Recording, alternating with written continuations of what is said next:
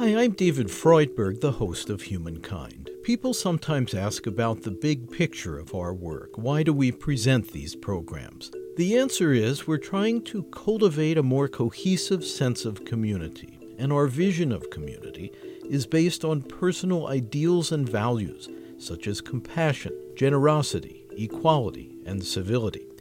We aim to serve the large and growing audience of people who seek a positive alternative to media negativity and exploitation, and we strive to shed light on solutions, not just problems.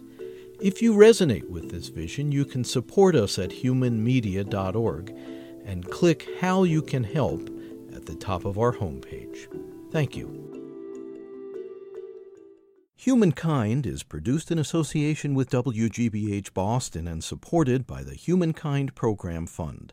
Additional funding for this series has been provided by the Corporation for Public Broadcasting, the National Institutes of Health, the Annie E. Casey Foundation, and the Park Foundation.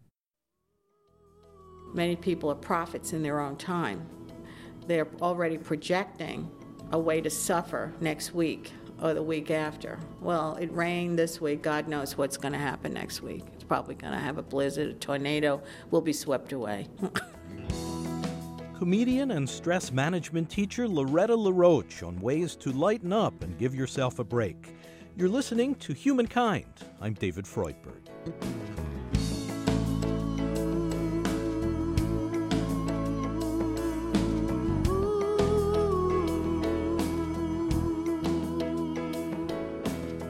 You may have seen her on public television specials dressed up in Viking headgear or wearing Groucho glasses. Sometimes she puts them on while trying to merge in heavy traffic, a technique that works when other drivers become startled and let their guard down. Loretta Laroche is unpredictable, wise, and passionately committed to helping us remember to have fun when the going gets tough. One of her books is entitled Life is Short, Wear Your Party Pants. She's an unusual blend of stress management consultant and stand-up comedian. How many of you have noticed the amount of martyrdom that goes on now? Martyrs all over the place. Oh. If you want to be a martyr, get yourself a martyr kit. Get a piece of Velcro, put a piece around your wrist, another around your head, snap it together.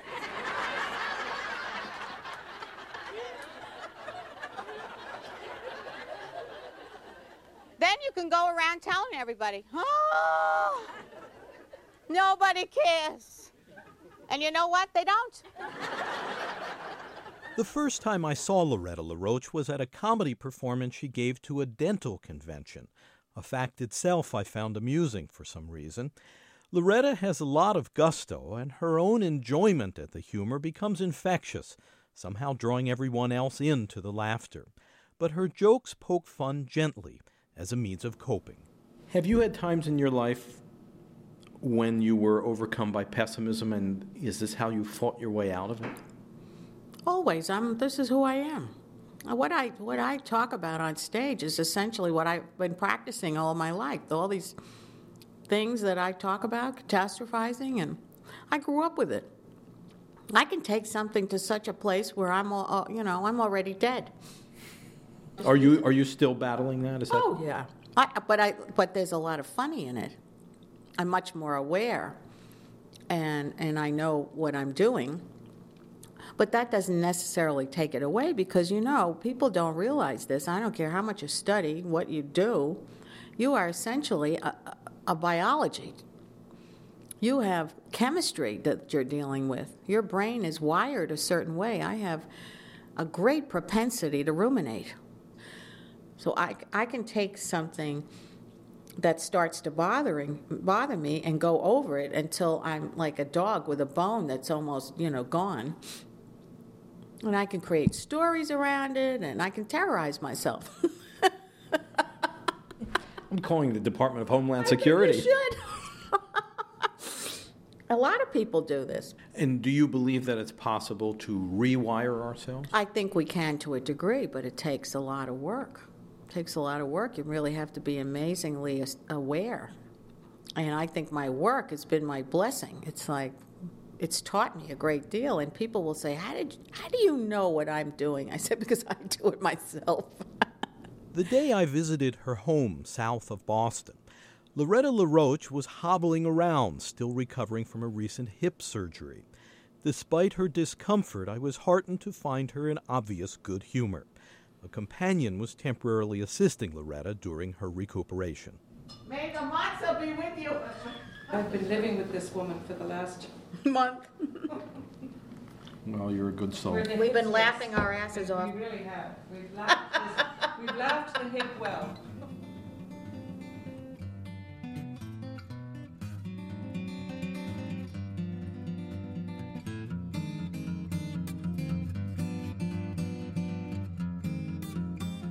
Loretta believes we can develop effective ways of handling life's slings and arrows, including the ability to take things more in stride. People complain so much about stress, she says, that it stresses her out. Well, it's become the buzzword of the last 15 to 20 years, and it appears that unless you are stressed, you're not part of mainstream America. It's almost like an epidemic, you know. You mean you think socially it's expected that we be stressed? Absolutely. It's expected. And one now defines the self by how much stress they have compared to years ago when people never even knew what that word meant and just did their work, came home, and then spent time with the family. But now you have to find quality time to spend with the people you like so that you can do all the things you have to do for people you don't like. Is it simply chasing money? Is that at the heart of it, do you think? I don't know if it's chasing money, but I'm sure that's part of it. I think it's chasing the goods that the money provides. You know, we are a consumer-driven nation. You know, I often say that, you know, people are looking for God in the Gap, going up and down the mall with their bags, hoping that they might find some spirituality as they go through the stores, because that seems to be the God now. I mean, I would expect sometimes to see in backyards, you know, a huge stone representing Target or an altar. An altar to Walmarts. I mean, I know that sounds terrible, but it's grown more and more invasive in our country. It sort of permeates everything that people do. This is how people talk. Do you think it's covering up some wound? Well, I don't even know if people know anymore what it's covering up, because you have to go back in time to see what's occurred. It's a sociological shift. We used to really center our attention on our family and our communities. And I don't know when retail went mad. It's almost like retail went mad. It took over. Everything is open 24/7. Why anybody has to go to a store in the middle of the night is beyond me. You know, I don't think anyone is in famine. You could go without milk at 3 a.m. in the morning. But once that line was crossed, it's almost like the sacredness of living in community was obliterated. You know, there's no boundaries anymore to anything. There's no rituals. You don't come home and now relax and so do you want to play a board game? Do you want to listen to the radio? Do you want to listen to some music? No, I got to get my emails. I got to catch up on my messages. I got to tell you about what happened today. You should see how awful it was. The traffic was terrible. My colleagues are brutal. I got a project next week. And whoever's listening doesn't give a damn. Because they now have to do their scenario. And so people get into comparative suffering. Comparative suffering? Yeah, who had the worst day? Am I going to win? I hope I had the worst day. Then you can feel bad for me.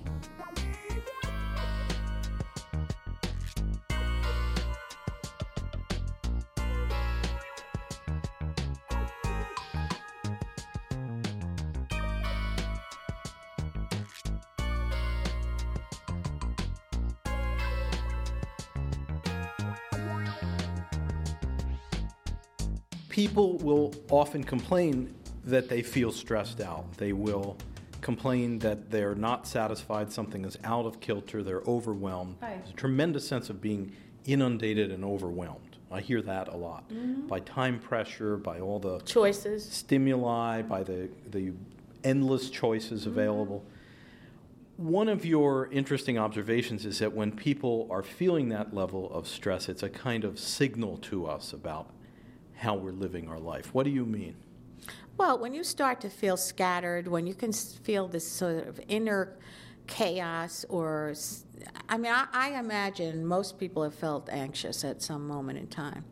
But when the anxiety begins to be a steady company, and you wake up every day with this sort of unease in your gut and your whole body and a sort of muscle stiffness, and then you start getting headaches, and then all of a sudden your back starts to hurt and you're tossing and turning at night, you're getting signals, Your body is saying, I think you better start paying attention here. You're off kilter. But we're so used to popping pills now to override those signals. Oh, I'll just take a Xanax, maybe I can get the doctor. I know, I'll go on an antidepressant, and I'll go around feeling faux happy. Faux happy. I'm not going to take care of the underlying problem, but people will see, a smile on my face because I'm sort of in a hypnotic state of some type. And please don't get me wrong, I think antidepressants, when they're needed, work beautifully for people who are in agony, but... Do you think they're overprescribed? Oh, God, yes. Yeah, so many situations are they're not long-term, or they could be helped incredibly with cognitive therapy. If one just started to make some kind of goal about what's going on and where they want to go with what's happening, we don't want to think anymore. You see, I always tell people, start thinking about what you're thinking about. You are disturbing yourself. Do you want to stop disturbing yourself? If you do, you have to think about what you're thinking about. It's almost like people are running away. They're running away from their brain, from themselves, from what they've created, because it's too much. So much that what do I do? I got to get home. I got to take the kids here. I got to take the kids there. Oh, what if they don't get into kindergarten? What'll happen? Everything is so elaborate and so competitive and so confusing. We're going to blow up.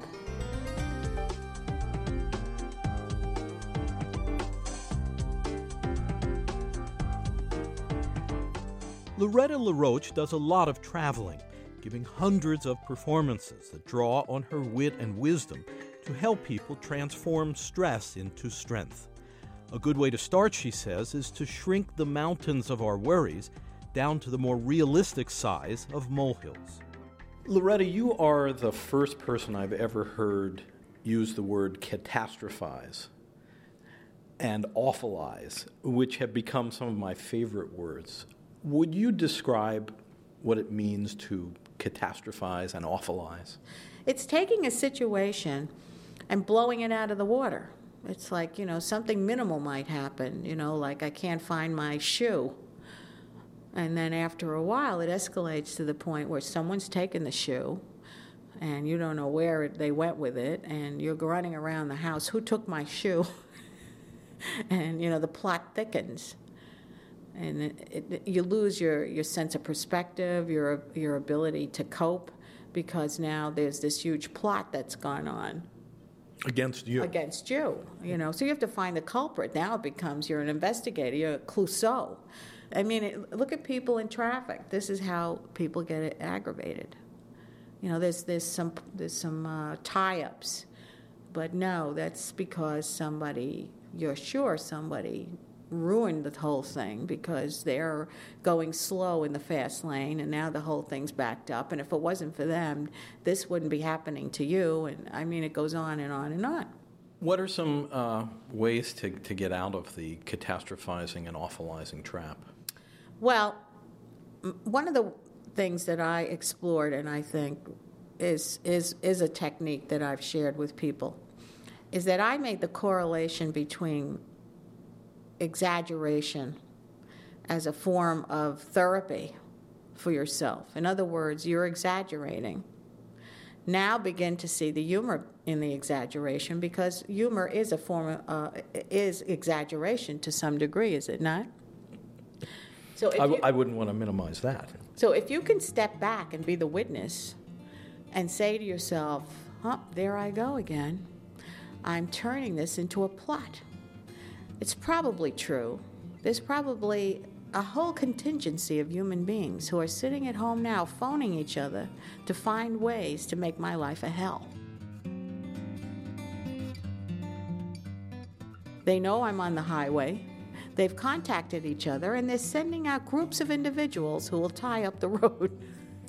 That may be what everybody is saying when they're on their cell phones in their cars. That's exactly right. There's always them. Whoever they are, they're there, making your life a hell.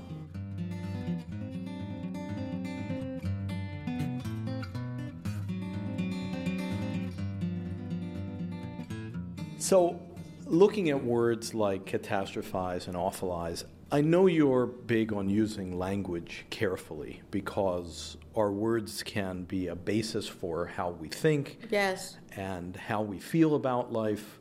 Are there certain words you try to emphasize or words you try to de-emphasize? Well, coming from a rather passionate Italian family, I have always felt that most individuals downplay their emotional content by the sort of minimalization of their language, you know? Like you ask them how they feel, I'm okay, I'm not bad. Things are going well. I mean, you might as well be a pallbearer. So why not exchange words and use the vocabulary that we have available to us, which people are not using because we're all into sound bites and whatever, and say, my God, I'm having a brilliant day. This is extraordinary. It's extraordinary to be alive today. Look out. Isn't that something? Look what's going on outside and the beauty of the day. Don't minimize everything. So because little by little, you're going to have to go to extraordinary measures to find something you can marvel at. They didn't have surround sound. I don't think I like that. See, if you're not blown out of the theater now, you can't enjoy it. You have to lose some hearing. Then you're all right. I think you have really hit upon a modern disease. This nothing is enough. And it's the unfortunate part is that children have caught the disease to extreme because the parents are handing the wand to the children, Oh, I have to get him that new Barbie doll with the plastic surgeon that goes with her. Otherwise she's going to get desperate and her friends have it. I mean, my mother didn't care who had what. She just said, you know what, you're not having it. I can just hear so many parents, though, saying, what do? We're under such social pressure. Oh, God. Please. You're only under the pressure you're putting yourself under. If you enjoy being duped and giving your children messages about values that are not going to work for them long term, then go right ahead. And so what are some constructive alternatives? Well, I think parents have to sit with children and teach them what value is. What are values? What does it mean to be a fully alive human being that has purpose and meaning in this world? It starts very young. You don't start learning this when you're 30. You start learning it in a very young age. I see it being done with my son and his wife and his 5 children. They are not carrying on in the same way that I see a lot of other people. My 12-year-old granddaughter does not go out with her belly button hanging out, looking like, she's going to be getting customers down the street. They have drawn a line in the sand. And I think that it can be done. but parents have lost their ability to take control, to say, I'm the authority. We're going to sit, and I want you to learn what it means to be a responsible human being, what you're truly here on earth for. You're not here to be a narcissist. There's more to you than you. There's a we. And Dr. Spock mentioned that years ago, and he was almost dead.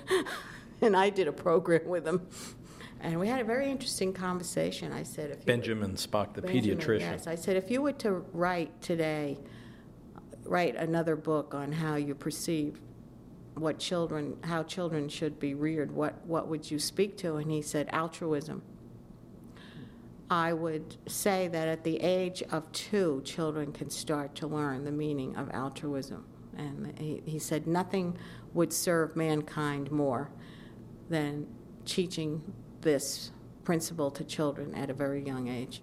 Loretta Laroche believes a lot of our life experience is determined by how we program our own minds. And recently she's been studying positive psychology, as taught by University of Pennsylvania professor Martin Seligman. I just took his Authentic Coaching Happiness program, and he's got a great deal of research on how, feeling good and being optimistic creates resiliency and marked improvement in health and can counter depression. So I think that's extraordinary. And it's not this frivolous, I'm going to think happy thoughts. It's basically living the life of happy thoughts, of increasing pleasure in your life on a daily basis, but not necessarily the pleasure that has to be bought. Well, and making engagements with people, engaging with people, and learning what your meaning in life is all about.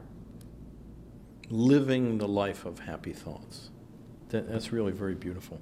Well, a lot of people walk around and say, oh, I wish I could be happy, I can't wait to feel happy, or if only this would happen, I'd feel happy. When I lose weight, I'll be happy. When I get married, I'll be happy. When I have a child, I'll be happy. Well, you can become your happy thoughts. You don't have to wait for all these things to happen. You've gained weight. You spent money on it. Enjoy the weight until you lose it. You're not married right now. Enjoy the process of not being married until you're married. Be where you are until you're not there anymore, and then continue when you get there.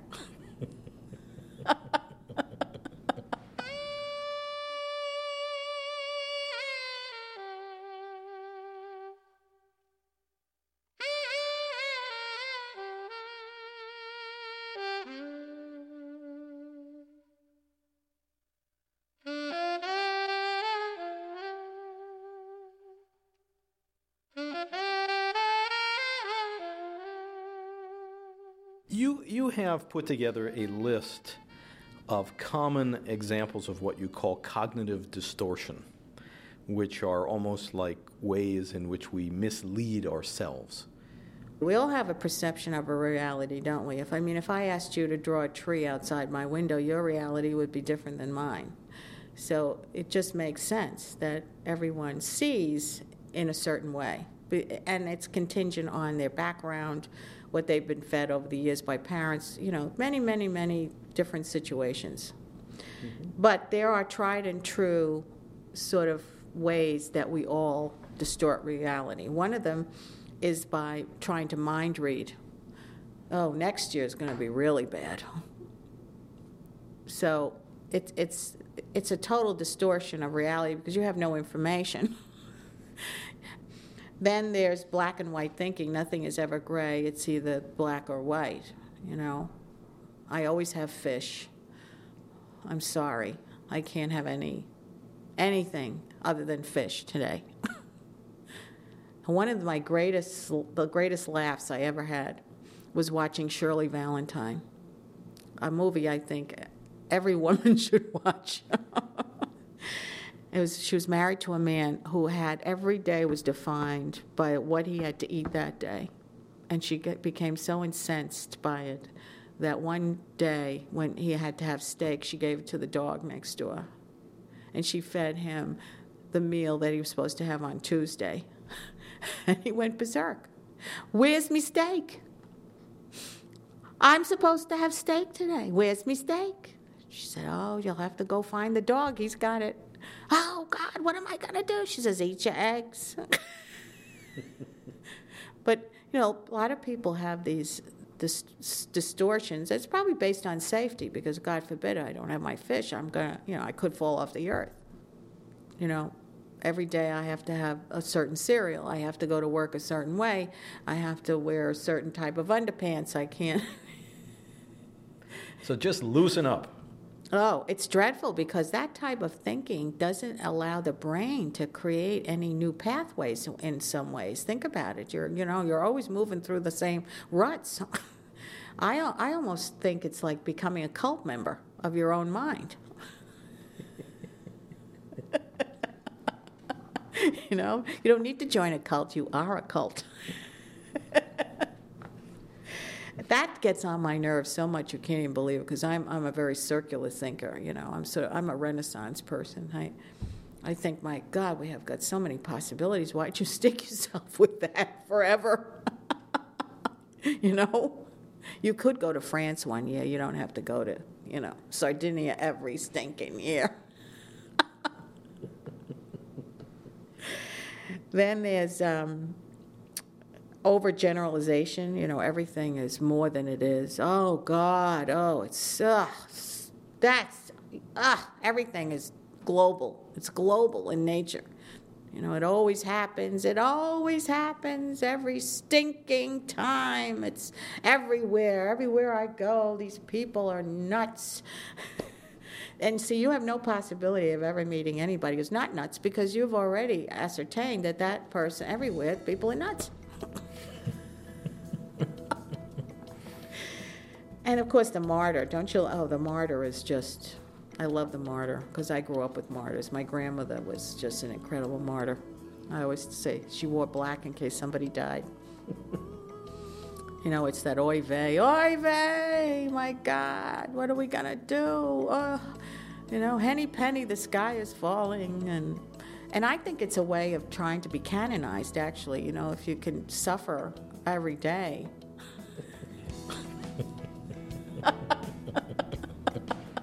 Loretta Laroche, humorist, stress management teacher, and author of Life is Short, Wear Your Party Pants.